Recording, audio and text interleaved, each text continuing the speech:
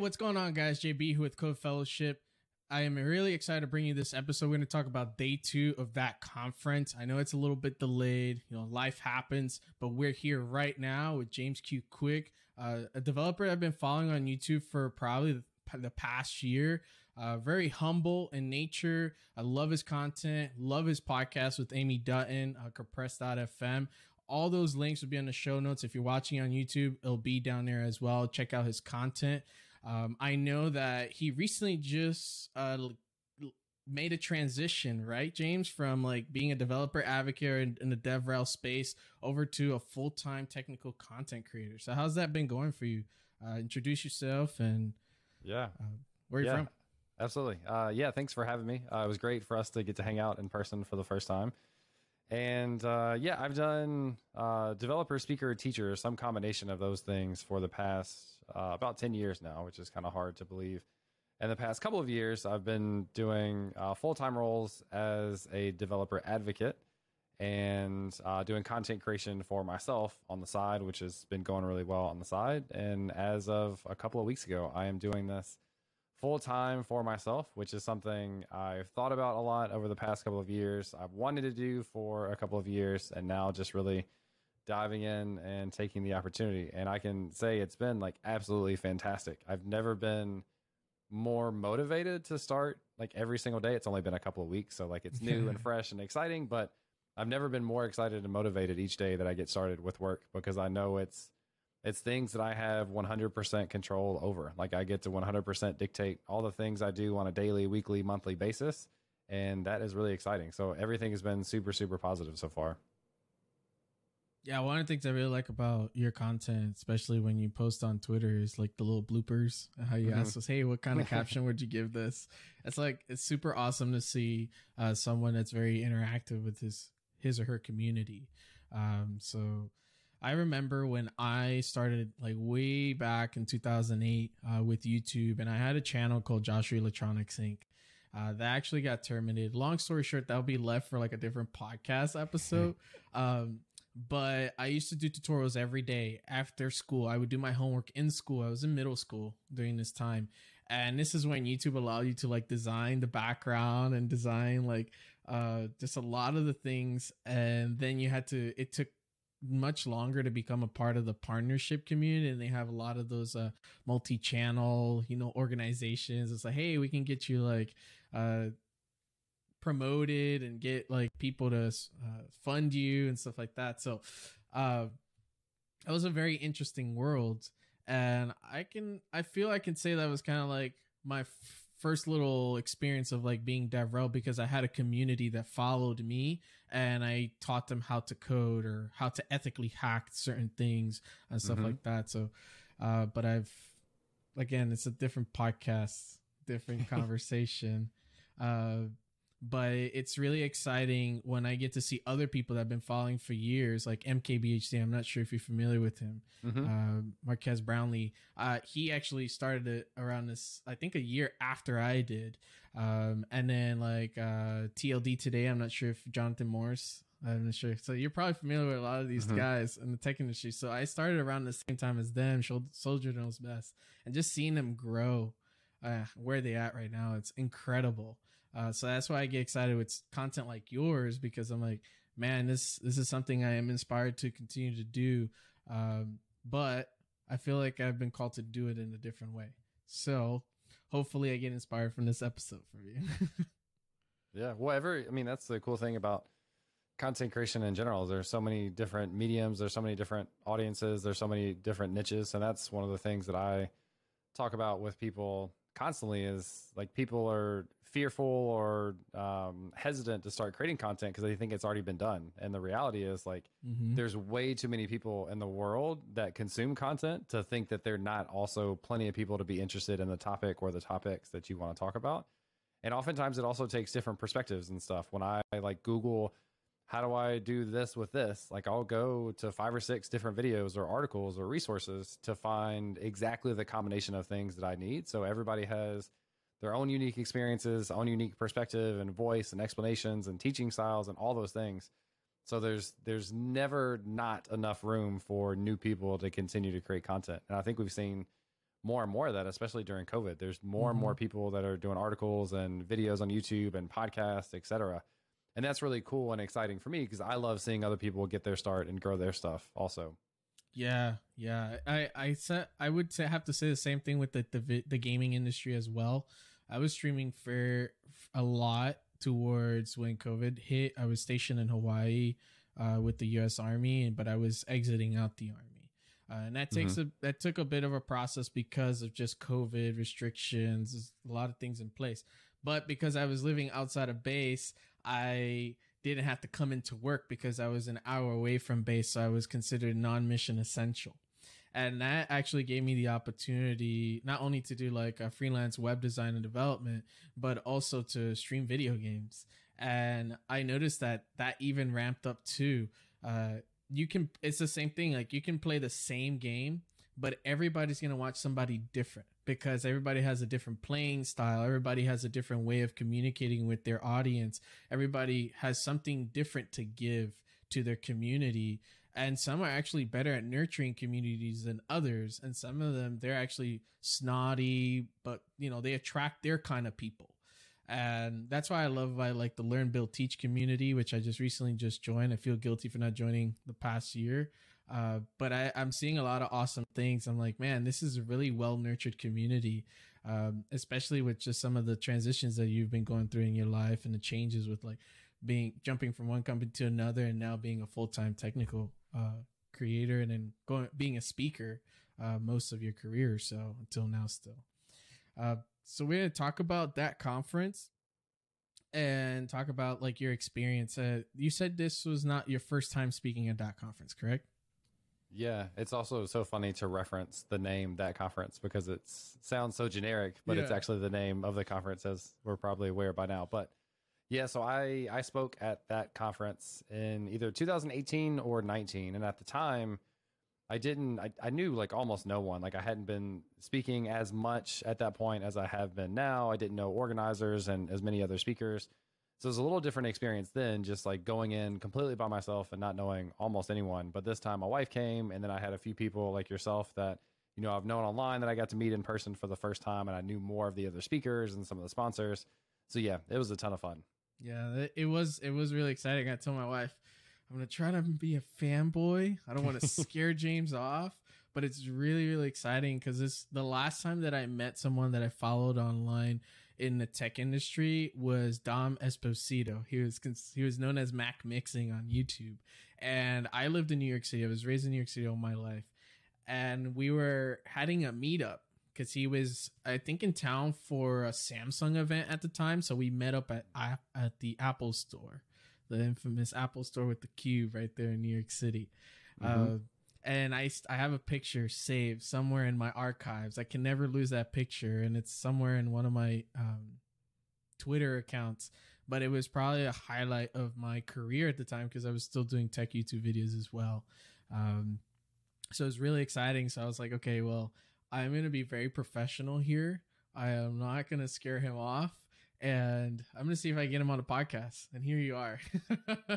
Yeah. Well, it's so, I mean, like compliments back to you as well. Like I follow people that are genuinely invested in themselves and the community and are just regular, normal, cool people also. So that's like, it was nice again to have people that I at least knew online there to then be able to hang out in person. And that's the like ultimate kind of next level. Like virtual things have gotten so good. We can do podcasts, we can do live streams, we can do all the things. It's never quite the same as being in person. And that's just what I absolutely love about going to conferences is actually like me getting to spend time with other developers and people that are content creators and all those things, but also to help other people understand that like even though content creators may seem like a celebrity or like whatever, like we're still just regular people and we enjoy just hanging out just like everyone else. So I really love that from my perspective of being able to hang out, but then also to kind of like demystify, because I have some of that too. Like I've been in a situation where I met a content creator that I didn't even realize I was meeting at the time. And then it hit me and I was like, oh my God, you're so-and-so. And I kind of freaked out a little bit. And I was like, he's also just a regular person that happens to create content. So yeah, when my job, Layer One. Shout out to Layer One. The other reason why I ended up at that conference because I just got hired on as a UI UX developer, transitioned from being a veteran working odd jobs to finally being in the tech industry. And during my onboarding week, they were saying, "Hey, so our team, some members of the delivery team are going to go to that conference. We go like almost every year, and the company pays for it. You just got to pay away, and then we reimburse for your travel." I was like, okay, well, I was like, that's kind of too soon. I had my severance pay, my taxes is something that was keeping us financially steady because I got laid off in May by a software development company as a video creator. And then I started working FedEx. Then I told my wife, well, there's this thing so that's going on, and you wouldn't guess who's there. And she's like, who? Is it MKBHD? I was like, well, close enough, right? It's not that tech side of the industry. It's the other tech side of the industry, the development side, the learning side, the growing side of the tech YouTube space. And she couldn't figure it out because I don't really talk to her much about that side. And I told her, it's James Q Quick. He's like this one of these guys that I've been following for a year, and along with Syntax FM, like Wes and Scott Talinsky. She don't even know those names, right? So then I was like, but the thing is, right? It's a conference that I'm going to. It's paid by the company, and someone that I follow and admire and inspired by his content is actually going to be there, and it's like opportunity of a lifetime. And she's like, well, we'll see what I can do. So I actually ended up taking a venture card out, right? And because I get reimbursed, I'll just pay it back, right? So I was able to pay my way through, and the Lord actually made that possible. So it was really nice to finally meet you and actually go to a developer conference. This is my first one. So I was really excited to go to a developer conference and just see what was it about. Yeah, it's such a huge opportunity. Again, the people that you can meet from speakers, organizers, other attendees, and just like being a part of hearing the conversations that other people are having. Like that's one of the big things about being in person in any kind of like meetup or conference or anything, is just hearing the conversations that other people are having. What tools are they using, languages, frameworks, what struggles do they have, finding people that, like, especially if you're early on in your career and you're self-conscious or you have imposter syndrome, like finding other people that are going through those same things and knowing that it's not just you is really, really powerful. So yeah, just the conversations I think that you can have sitting over lunch or in the hallway or whatever, I think are really invaluable at conferences. Yeah. And I think that conference, I'm glad it was my first experience because I feel like I love that polyglot. I think that's the word, that polyglot format, all full stack developers, or even some they're not full stack, they're just back end, or some of them are just front end, or some of them are not developers at all, but they talk about specific things that has to do with the tech industry, from like mentorship, product management, etc. So it was super nice to just see that it wasn't just developer focused, but it also was developer and then whatever supports the developer. And then I like DevRel, right? Like it's a really important part of the developer experience, having someone, an ambassador you can come to and talk about a specific product, an idea, or, bugs, reports, whatever it is. And it was super nice to actually see that in person instead of like having to do it through email. And then seeing these DevRels actually write down this information and making calls almost in real time to their team, be like, hey, we got this going on and blah, blah, blah. And that was super awesome. Such an immersive experience. What do you think? I think that's 100% it. That's why developer advocates and DevRel teams go to be there in person. Like I think about from my perspective, when I'm using a product, it's so much more convenient for me to have a person that I know and trust that works at the company that I can just shoot over a quick question to, because they could probably just answer it in 30 seconds versus kind of blindly sending out questions in a forum, which I mean, like we have to do that because at scale, right, not every developer advocate can answer every question. Right. But having those relationships means you have people that can come on a podcast, you have people that could help you out on a live stream, they could answer one-off questions, and it makes the onboarding and enjoyment of using a product so much more. And that starts with, as a developer advocate, like earning trust first, because it doesn't really matter what company, if I were still working for a company, it doesn't really matter which company I work for.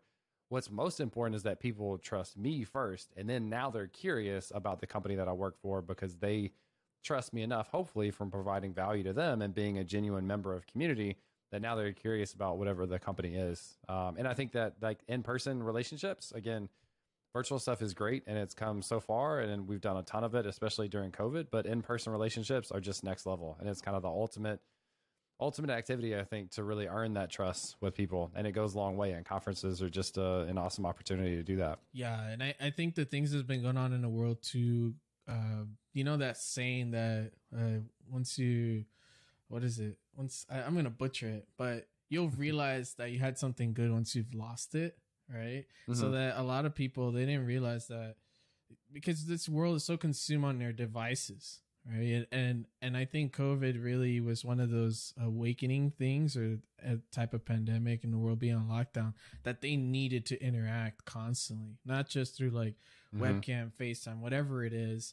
Like there needed to be that interpersonal connection in person. And I'm glad that there's still conferences that were able to break through some of the COVID stigmas and make people feel comfortable and rejoin again to create awesome things, in the world. Yep. So, and that's continuing to grow. There's more and more conferences that are coming back for the first time, or they did it once and it was successful and they're coming back for another. And just a quick shout out for that conference, the Texas version of that will be coming up in January. So they're going to do 2 a year, one in Austin and one in Wisconsin Dells, which is where we were, yeah. and do that ongoing. So that's exciting just to see more and more of those opportunities coming back. While also a lot of them are doing hybrid too. So people that are virtual have less opportunity probably than they did the last couple of years, but still more opportunity than before that to watch a conference and watch some of their favorite speakers, et cetera, from their home. Because let's be honest, like traveling to conferences and attending is expensive, especially if it's not paid for by a company. So if you don't have that opportunity, lots of them are doing at least hybrid, if not completely virtual, to provide some opportunity for people that can't make it there in person. Yeah, and that conference actually did that too. And from what I saw, they actually slashed the price to free for those that were joining remotely. So it was super nice of them. But let's talk about day 2.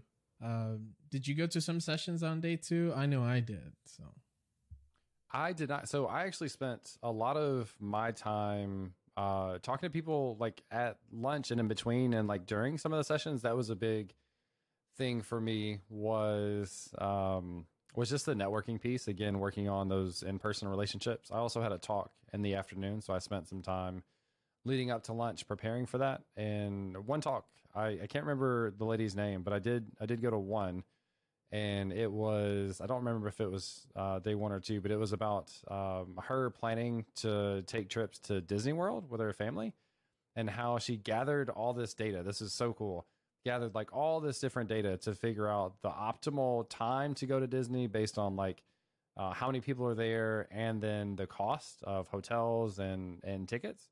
And then also figured out an algorithm to like map out their day. Like if they want to go to these 10 rides, here's the order and times of when they should go to those rides based on like the buildup of when's the most popular, when is the easiest time to get on a certain ride, et cetera. So that was one that stuck out to me in particular, just like using data that's out there and then using it in a practical way to improve their vacation process. I thought that was so cool. Yeah. And was she a developer, or is this? She's a developer, yeah. So I think she's got a background in data, just always been interested in like data and analytics or something like that. Yeah, it's one of the cool things of like, there's a ton of data out there that some people just haven't like put into play to build something with. And so that was, again, another great examples of like, you can use your development skills to solve your own problem. And then it's likely that other people will have the same problem. So you have the ability to build products out of it. Yeah, too. I was just about to say that. Took the words right out of my mouth. It reminds me of like this application called Volley that I use. A lot of people would say it's like the Marco Polo because it's asynchronous video messaging. You could also send like snippets of text or links or images to each other. But it has a very Discord feel. And I started using that for a video consulting service that I'm building up, still bootstrapping. But the origin of that application was it was an internal tool for their company.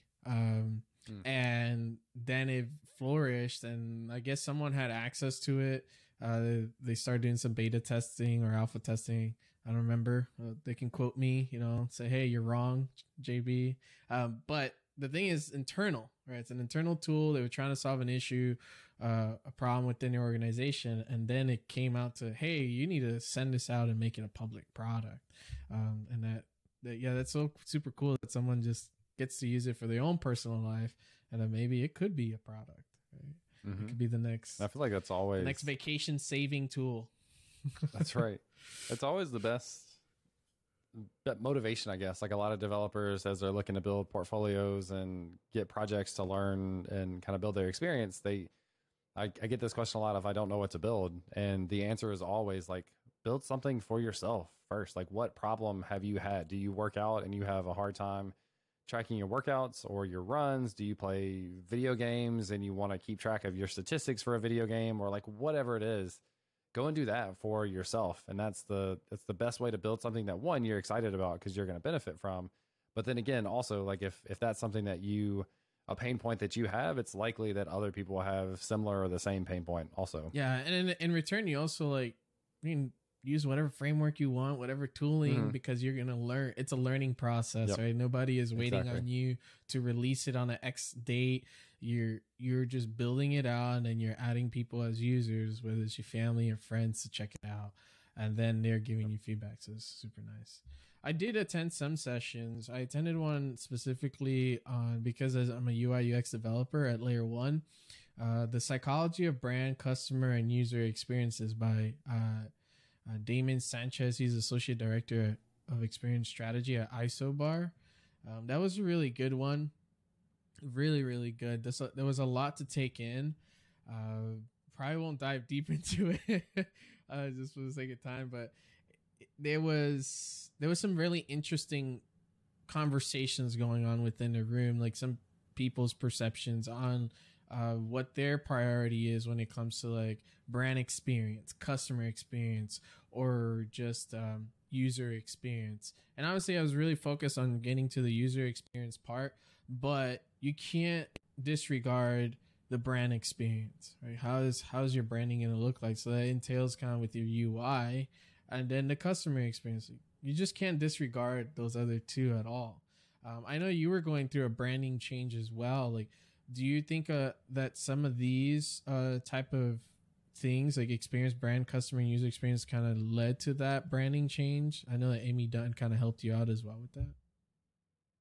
Yeah, so that's still it's a work in progress, but I think we've kind of put that on the back burner for the time being with working on our course that we're working on. But yeah, I think the big thing is consistency. So once you set up like whatever your colors and fonts, etc., are using those in a consistent way across different platforms. And this is just visually, but if you use those things in a consistent way across different platforms, people can see a thumbnail or they can see an image for a piece of text that you or a code snippet or something that you share, and they'll know that you just by the brand itself. And that association, I think, is really, really powerful. So there's the opportunity for me, I think, like I wanted a more modern brand.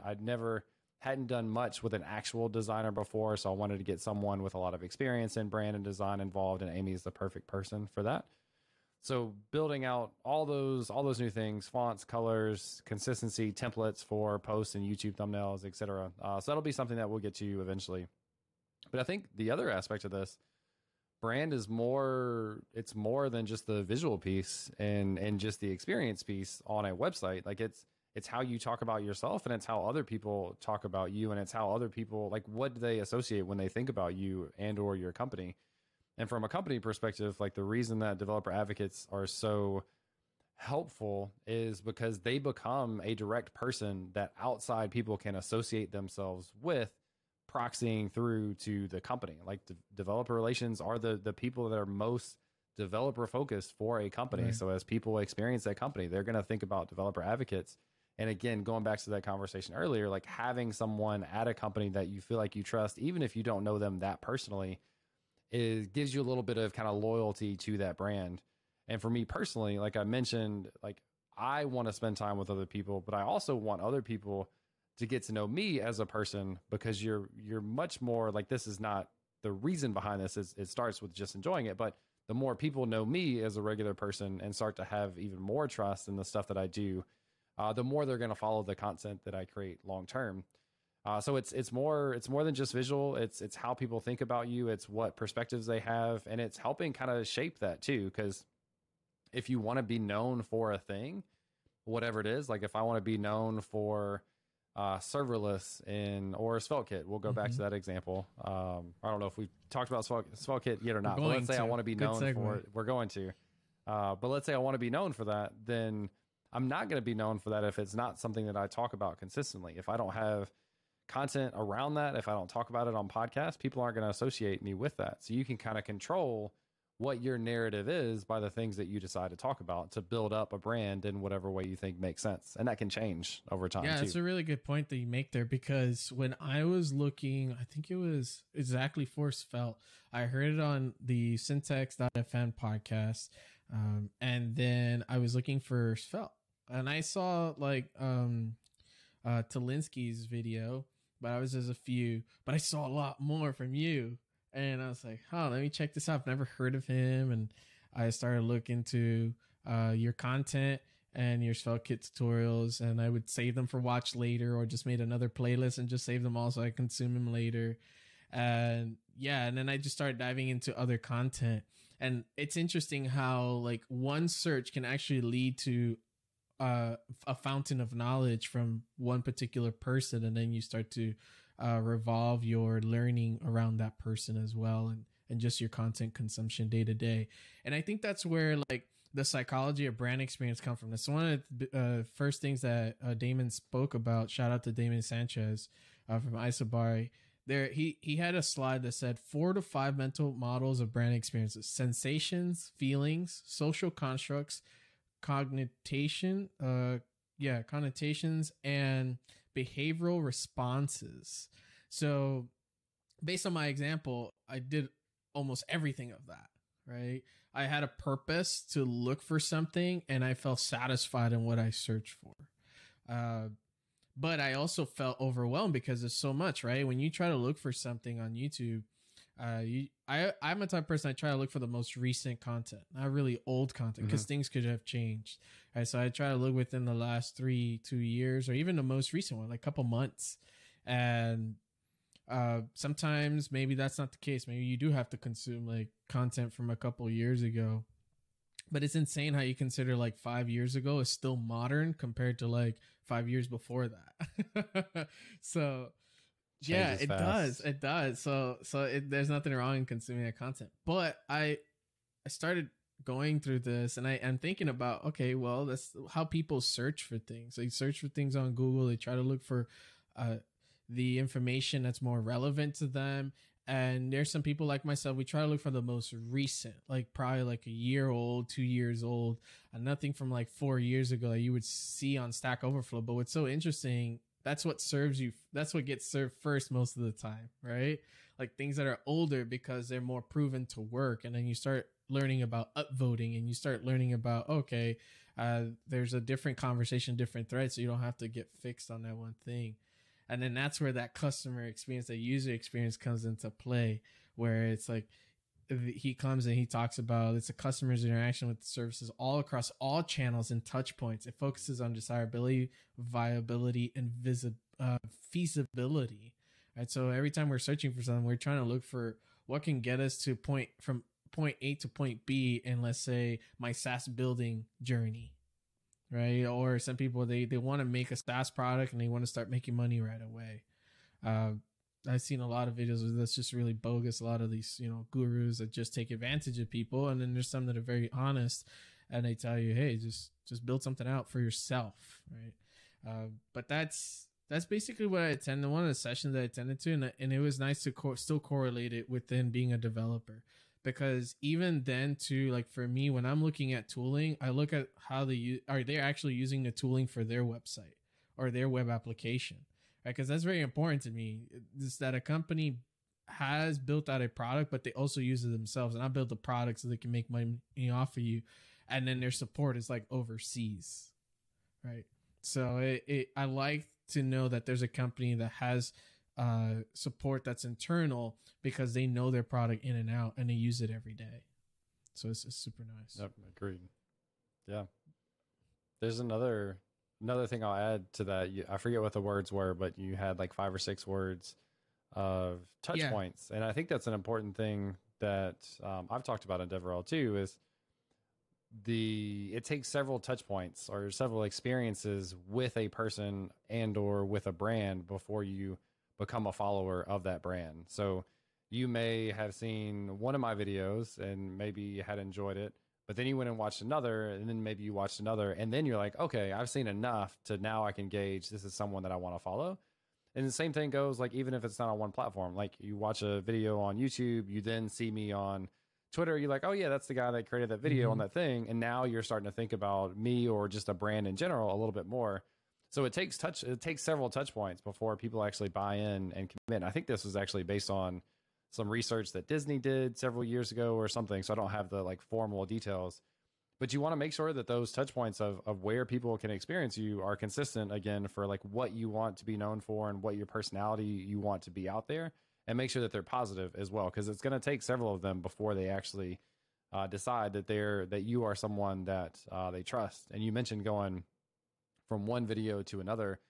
That's actually something that YouTube looks for in their algorithm of who to promote, because basically YouTube, their whole number one goal is for you to spend more time on their platform and generate money through ads by watching ads. And so if they see people tend to go from one video to another of a creator, now it's not just you watched X number of minutes of one video. Now you stayed on the platform to go to more videos. And so YouTube is actually paying attention to that sort of stuff to continue to give whatever sort of boost in the algorithm for people that have gateway content, like piece of content that leads to people watching more content on their channel. Yeah, I definitely agree. And that in of itself, that conversation in itself could be a whole podcast episode. I am a part of a video creator community by Rob Balasabas. He is head of partners and people up in Uscreen. And he's out of Canada, and we talk a lot about algorithms and how to design certain things around like the branding and user experiences. Because even though like with video, like YouTube gives you branding, customer service experience, user experience, but then the video also has to play that part as well. Like you there's content that most people like to consume, which is long form content. I love the long form content because if I'm driving or just working throughout my day, I can listen to it. And I even conversate with the person that doesn't hear me. My wife sees me do that while I'm listening to podcasts. And then you have that brand, right? The affiliation. Every time you're on the internet, that's James Q Quick, right? Or that's Compressed.fm. Or that's Code Fellowship. Yeah, because they have the little mic and this little curly braces there. I have one thing that's really unique to my podcast when we do the gospel function is I put the Bible verses up on screen, but I do it in a syntax format. So I use like a paragraph tag and you have the VS Code like color background. Like the color with the Code Fellowship logo, really like subtle in the background. And then some of the colors I actually color picked from the actual code editor for the specific stock theme for the VS Code, so it can match that one. And I've been thinking of probably doing various iterations of the theming. Just to be fun with that. And that creates a unique experience for my audience, for those that watch at least the episodes or the content. So yeah, it's something I really enjoy from having that designer mentality, but also like that developer experience that I want to give off as well. Another session I went to was like TypeScript. That one's just beyond TypeScript. We won't go deep into that, but I've been enjoying TypeScript more, but I don't enjoy what it screams at me. So it was really good to like go in there and just learn how to fix some of the ways when it screams at you. So that was pretty good. And I'm one of those people that learned TypeScript without looking at the docs. It's a cardinal sin, I know. But I started looking at the docs, so there's that. But let's segue into SvelteKit. Like this, primarily that's what you're here for. yes, no, maybe, right? Most people may want to know more about SvelteKit, but I really want to have a conversation with you around this as well. And just some of the things you took out of it. Did you learn something new while you was presenting this content? Right. Because like not all of us know everything. And I'm sure that there's always a learning process when you're trying to prepare material. For me, like when I'm trying to prepare for the gospel function now as a segment, I've already recorded 2 versions of it. And the first version, I didn't feel as comfortable. The second version, I was confident. But then later, like throughout the week and then going to church, the Lord was like, hey, you need to do it again. But I need you to write it down and I need you to write this. And then I started learning more things from the Bible as I'm based off of what I'm going to talk about, which is dealing imposter syndrome as a developer. And then what's the Christian response to dealing with that as a Christian developer? So that's something that I'm going to be publishing soon, but I'm going to take some time with it because I'm learning something new in the process as well. So was that similar to you? Did you learn something new as you were trying to teach this, or was it something you already had slides prepared for and you taught the same thing to people at that session? Yeah, I'm going to start, and I don't intend it to be a shameless plug, you're but good. it will you're be good. a little bit. But I love exposure and promotion. Yeah. So the Discord community that I run is called Learn, Build, Teach, that I think you mentioned earlier, and that's been a philosophy of mine just for years, just a general thing that I kind of pay attention to. And so the short of it is, like, as developers, we spend a lot of time learning. We use what we learn to build stuff, and then the last part is to teach other people how to do it too. And there's like a really selfish aspect of that, is there's no better way to learn or to like check, to test your understanding than to explain things to other people. So I was actually talking to someone earlier today where I was talking about my passion for teaching and how much I enjoy it. And that's kind of where all the content creation stuff comes from, of being able to help people and teach people. But then also, like, once you turn from a learner to a teacher, you really get a feel for how well you understand what you're talking about and the gaps that you have, because explaining it now is just that much more difficult. So all of my talks are opportunities for that. Like, all the things that I submit, to a certain extent, there's stuff that I haven't actually done yet. It's code that I haven't written. It's learnings that I don't necessarily have. And that forces this learning opportunity. So this is actually the first time I gave this talk, and it was to create a wand generator with SvelteKit, TypeScript actually. So I'm becoming more of a fan of TypeScript, using Prisma as an ORM, an abstraction layer on top of the database, and then PlanetScale as a database.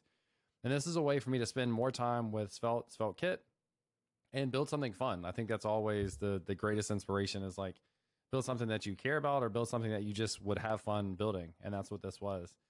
And so it was like, I had done a decent amount with Svelte and SvelteKit so far. There's a couple things in particular that I learned along the way. So one was using the built-in transitions in SvelteKit. So I created like this, almost like a slot machine effect, where each option that you're randomly selecting is kind of cycling through all the options that it could choose from. And so it has like a slot machine effect for each one of those. So I thought that was a ton of fun. And then I had used Prisma in the past as an ORM, but never in SvelteKit. So setting that up in SvelteKit. And then lastly, a cool thing that I did that I really enjoyed was created dynamic images for individual wands that people create. So they generate a wand, which gives them these 5 different properties. The combination of those is probably relatively unique. And if they want to share that on social media, they can share a link to that wand, and then I dynamically generate the image by adding text overlays using a service called Cloudinary, which I'm a big fan of. So I thought that was a ton of fun to tie in together, because I got to work with like, what sort of metadata do you include in your application so that it shows up well on Twitter when people share, to make sure the image is set and the description and title and that sort of stuff. So yeah, several different learnings, and that's how it is for all the content that I build. That's like half of the reason that I build the content, is to learn myself and then to teach other people how to do it too. That's is very, very well said. It's something I did too when I was creating content, like every day, was just learning how to do it and then teaching it my way, or in a way that I thought was exciting. One of the things that I learned as a content creator, even as a video game streamer, play the game or present the content the way you would want to watch it. Don't always go go against the grain always, right? Don't always, like, you can take consideration of the audience, because I don't want to exclude the audience feedback, right? But something you have a passion for, do it in your way, because in the end of the day, that's what allows you to wake up in the morning, like to be like, oh, I wake up in the morning, this is what I want to do. And it's super good to like know that even the developers that are on YouTube and out on Twitter and all these different like developer based blogs, you know, so many of them like dev.to, Hashnode, etc. Like just the things that they teach you. But people forget that they also learn in the process, that they're also human. They make mistakes. And sometimes mistakes brings out the beauty in something. Like as an artist, you know, you're drawing something, I come from that background, and then I make a mistake, but then it actually benefits what I'm doing. And it's super, super awesome. It was super cool to see your demo on that as well. And I was really inspired to get onto SvelteKit, and because I wanted to deal with like a framework. We talked about Astro, right? Like I mentioned that a little bit. It's like, oh, I don't know much about Astro. I should probably check it out. A lot has changed since the last time I updated it. And the only thing I would say, like, this is again part of like a user experience as a developer. It's just the upgrade process of Astro is very cumbersome at the moment. I think it could be a little bit better. If they're watching or listening, they'll probably be like, hey, what do you mean? But SvelteKit was very easy to create an application. Almost felt like doing a create React app, right? Very simple. Astro has a very similar one as well. So their installation process is pretty easy as well. I think that's like the standard, right? They give you like the option to do a template or just the option to just a clean slate, no boilerplate. And I started off with that, but what I really liked about SvelteKit that you mentioned was just how close to just HTML, CSS, and JavaScript it is, right? Like from your experience, what actually made you look into SvelteKit, and what made you like create more content around it? Yeah, it's one of those things where I won't be the first one to adopt a new tool or framework. I'll probably be earlier than a lot of people. And that's just kind of the nature of content creation, is you create content about the things that people are curious about. And that changes a lot faster than if you're working at a company. Bigger company can't just go to SvelteKit and then the next thing in a year that quickly. So I do have the opportunity to experiment more and quicker with different languages and tools and frameworks, etc. But I usually wait until I've heard about it for a while. So you mentioned Syntax FM. I'm a big fan of them as well, Scott and Wes. And I heard Scott talk about it for a long time. Heard other people on Twitter talking about it. And the more you hear about it, the more I'm like, okay, the itchy ears. I'm starting to get interested. Yeah. I'm starting to get interested. Yeah. And so finally I just did it. I can't remember what the first experience was. I think I created a crash course where I created a Pokedex with SvelteKit, which is a ton of fun. Yeah. So that was, again, learning opportunity for me. The more I did that, I enjoyed it more. And a big part came from the course that Amy and I are working on called Everything Svelte, where I'd created a few pieces of content before. We decided to do a SvelteKit course. And the more code I wrote with SvelteKit, the more excited I was. And another demo was the wand generator demo. Another thing was I did a demo. Like a Wordle? A Wordle clone with SvelteKit. Yeah. And so the more I worked with it, the more I was like, I really enjoy this. This is just really, really nice. And a lot of it is coming from the syntax that you mentioned. It's just closer to vanilla HTML and all of that. And the syntax just kind of made sense and felt really good. And it's got just enough features and things built in. And just the more I worked with it, the more I enjoyed it. So that's been something I've really had a blast learning and working with, and we'll continue to spend some more time. Awesome. Yeah, I started creating one because I was like, okay, maybe I'm gonna try to build my portfolio website around it, and I am still trying to learn how to use Prismic, which is a headless CMS system, and then nice. I did not see much documentation for Prismic with SvelteKit and uninstall it. So I did find something on the Prismic side of things, and it was like I guess a blog article, if I remember correctly. Then from there, it just like I started having some issues, and I'm like, oh, darn it. I'll probably figure it out this week, but it's always nice to like just come to a stumbling block. Like some of these tools are actually new. They may not like communicate with each other as you think they are, and that's what pushes you outside of your boundary of that.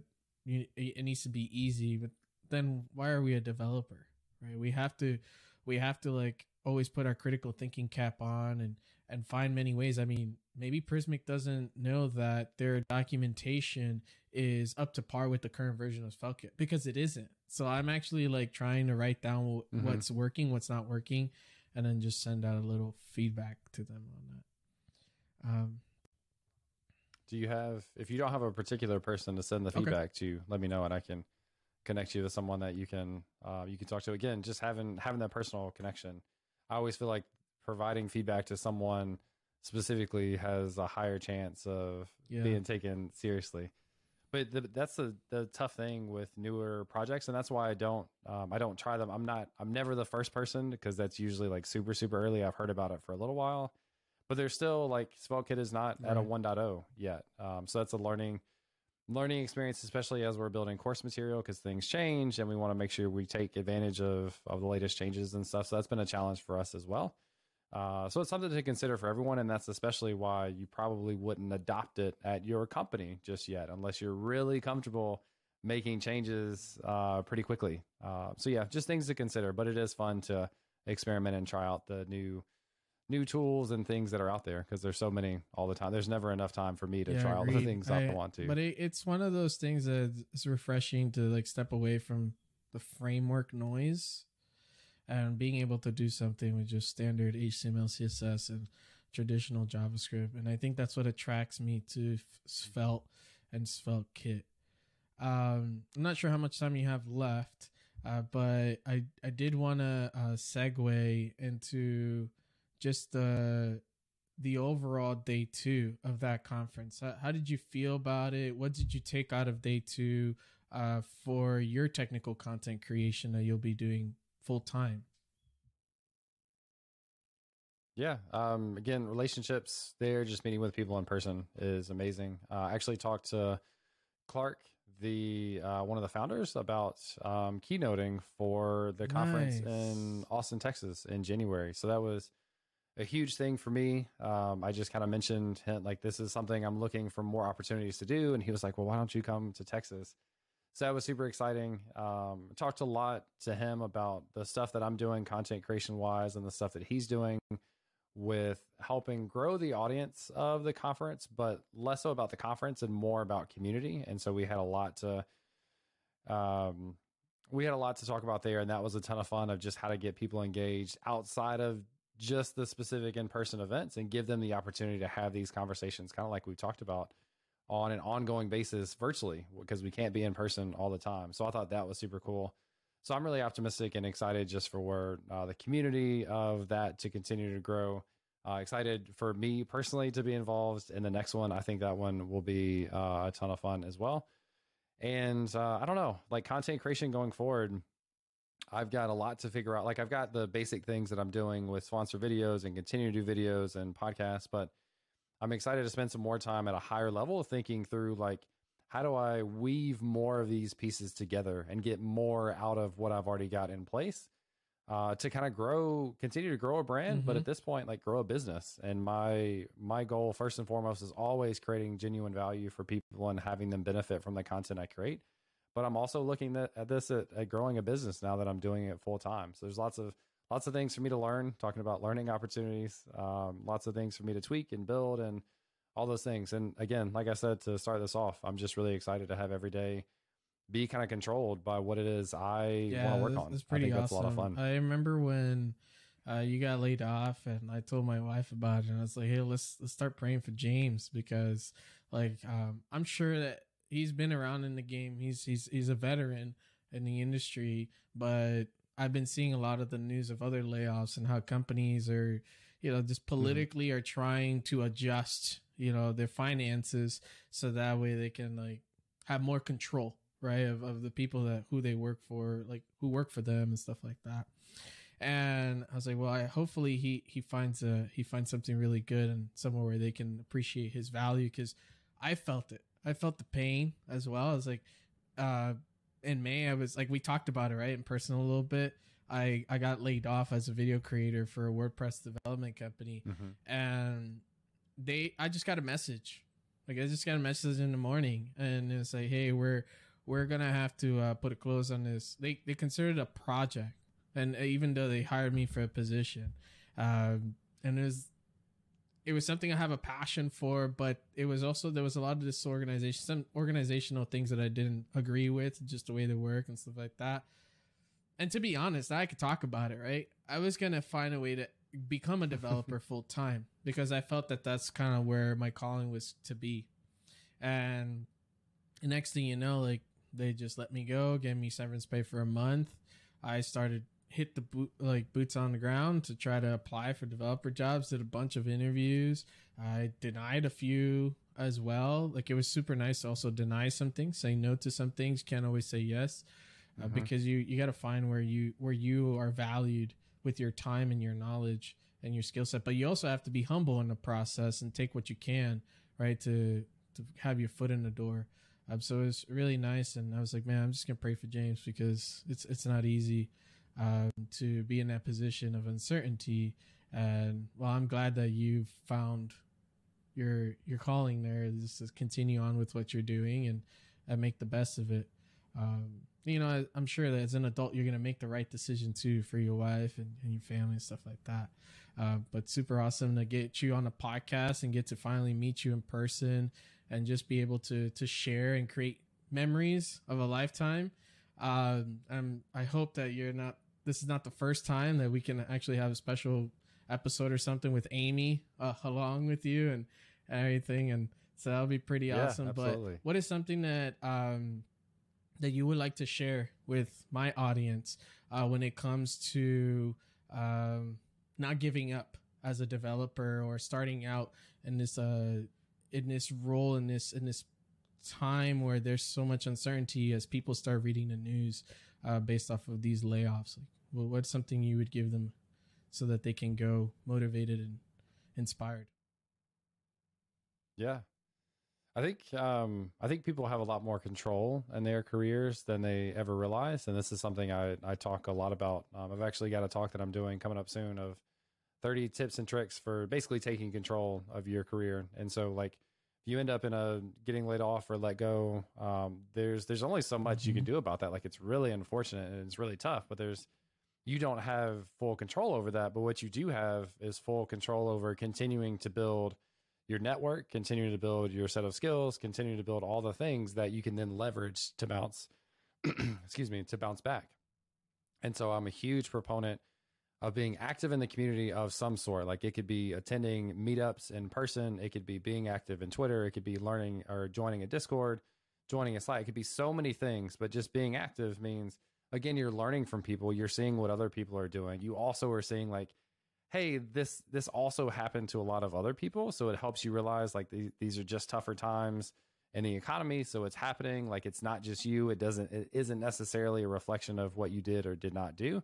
It's just kind of part of it. So you get a little bit of kind of level set on this happens to other people as well. It's not just you. You also then come out with networking opportunities. And I'm in a very fortunate position where it was unfortunate to get let go, but also my network and my credibility from having been in the community for so long, I got an overwhelming amount of messages of like, hey, my team is hiring, et cetera. And I was fortunate enough to have the option to do full-time content creation. Now I understand, like I've been doing this for several years. I've had a job that's enabled me to do that. So not everyone is at that level, but those are the things that you can continue to build up. And I think like, obviously you're doing this for yourself by having a podcast and having guests on and going to conferences now and networking and just meeting people and building relationships. That stuff goes a long way. So as tough as that is, I hope that people never lose sight of like, what can they change to hopefully influence that in a more positive direction in the future? Can you spend more time in the community? Can you network more? Can you meet more people? Can you build more side projects? Can you spend more time learning whatever it is that you think would help you in the future? Can you spend a little bit more time doing that to have a little bit more control over your career? I think even an hour a day is just enough to get started, because that's what keeps the wheel turning. Right? The wheel doesn't just continue turning on its own. You're that driver. Unless you're of the faith as well and be like, oh, Jesus, take the wheel, right? I'm a backseat driver. But Yeah, it was really awesome to have you. I'm really excited. I know my wife's gonna be pretty happy while I edit this in the hospital and the new baby comes on the way. I look forward to being in other conferences. Really awesome to find out that you're gonna be in Austin. I won't be. I'll probably be at a wedding during that time. But I do plan on having Clark on the day 3 of that conference episode. So we're trying to get that figured out. I guess he probably got busy. So just stay tuned, everybody, because the big man himself is going to be on a podcast episode.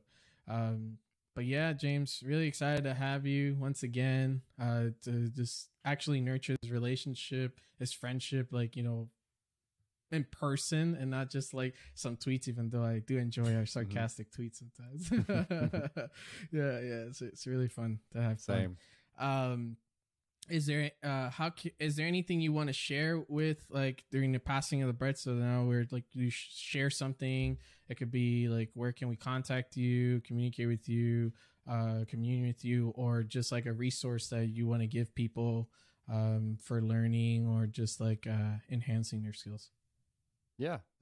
James Q Quick on socials, Twitter, YouTube, TikTok. I spend more time on now. There's also the Learn, Build, Teach Discord that we've talked about a few times at learnbuildteach.com. And then lastly, I mentioned the Everything Svelte course that Amy and I are working on. So it's at everythingsvelte.com, where you build an app with SvelteKit, Supabase, Stripe, and a few other things, which is a ton of fun. So you can check that out. Do we have a release date on that? Because I was on a website still. Yeah. So we're hoping to get the first couple of videos released this week, and then we're just going to continue to leave it in a preview while we release the rest of them, and then we'll have it kind of officially. I don't know when that official date will be at the end, but we're going to start dropping a handful of videos at a time starting soon. I tried, guys. I tried to get a release date, but that's that's right. That's what you have, folks. I'm looking forward to signing up for that as well. Cool. I don't want it to be like one of those Udemy things. You get them on sale and then you never touch them again. That's a common thing with courses, right? It is, yeah. All right, James. Well, thank you so much for being a part of the Code Fellowship podcast on a Monday, for your time, and looking forward to seeing you in other episodes. I guess we'll have a debrief after I stop recording. But it's been a pleasure to finally meet you and spend some time at that conference, even through a podcast. So God bless you and talk to you soon. Take care. Hey, what's going on, guys? JB here with Code Fellowship. I am excited. Woo! I can't speak this morning. I'm going to try that again. I got a little clapper too. Nice. Taking it out.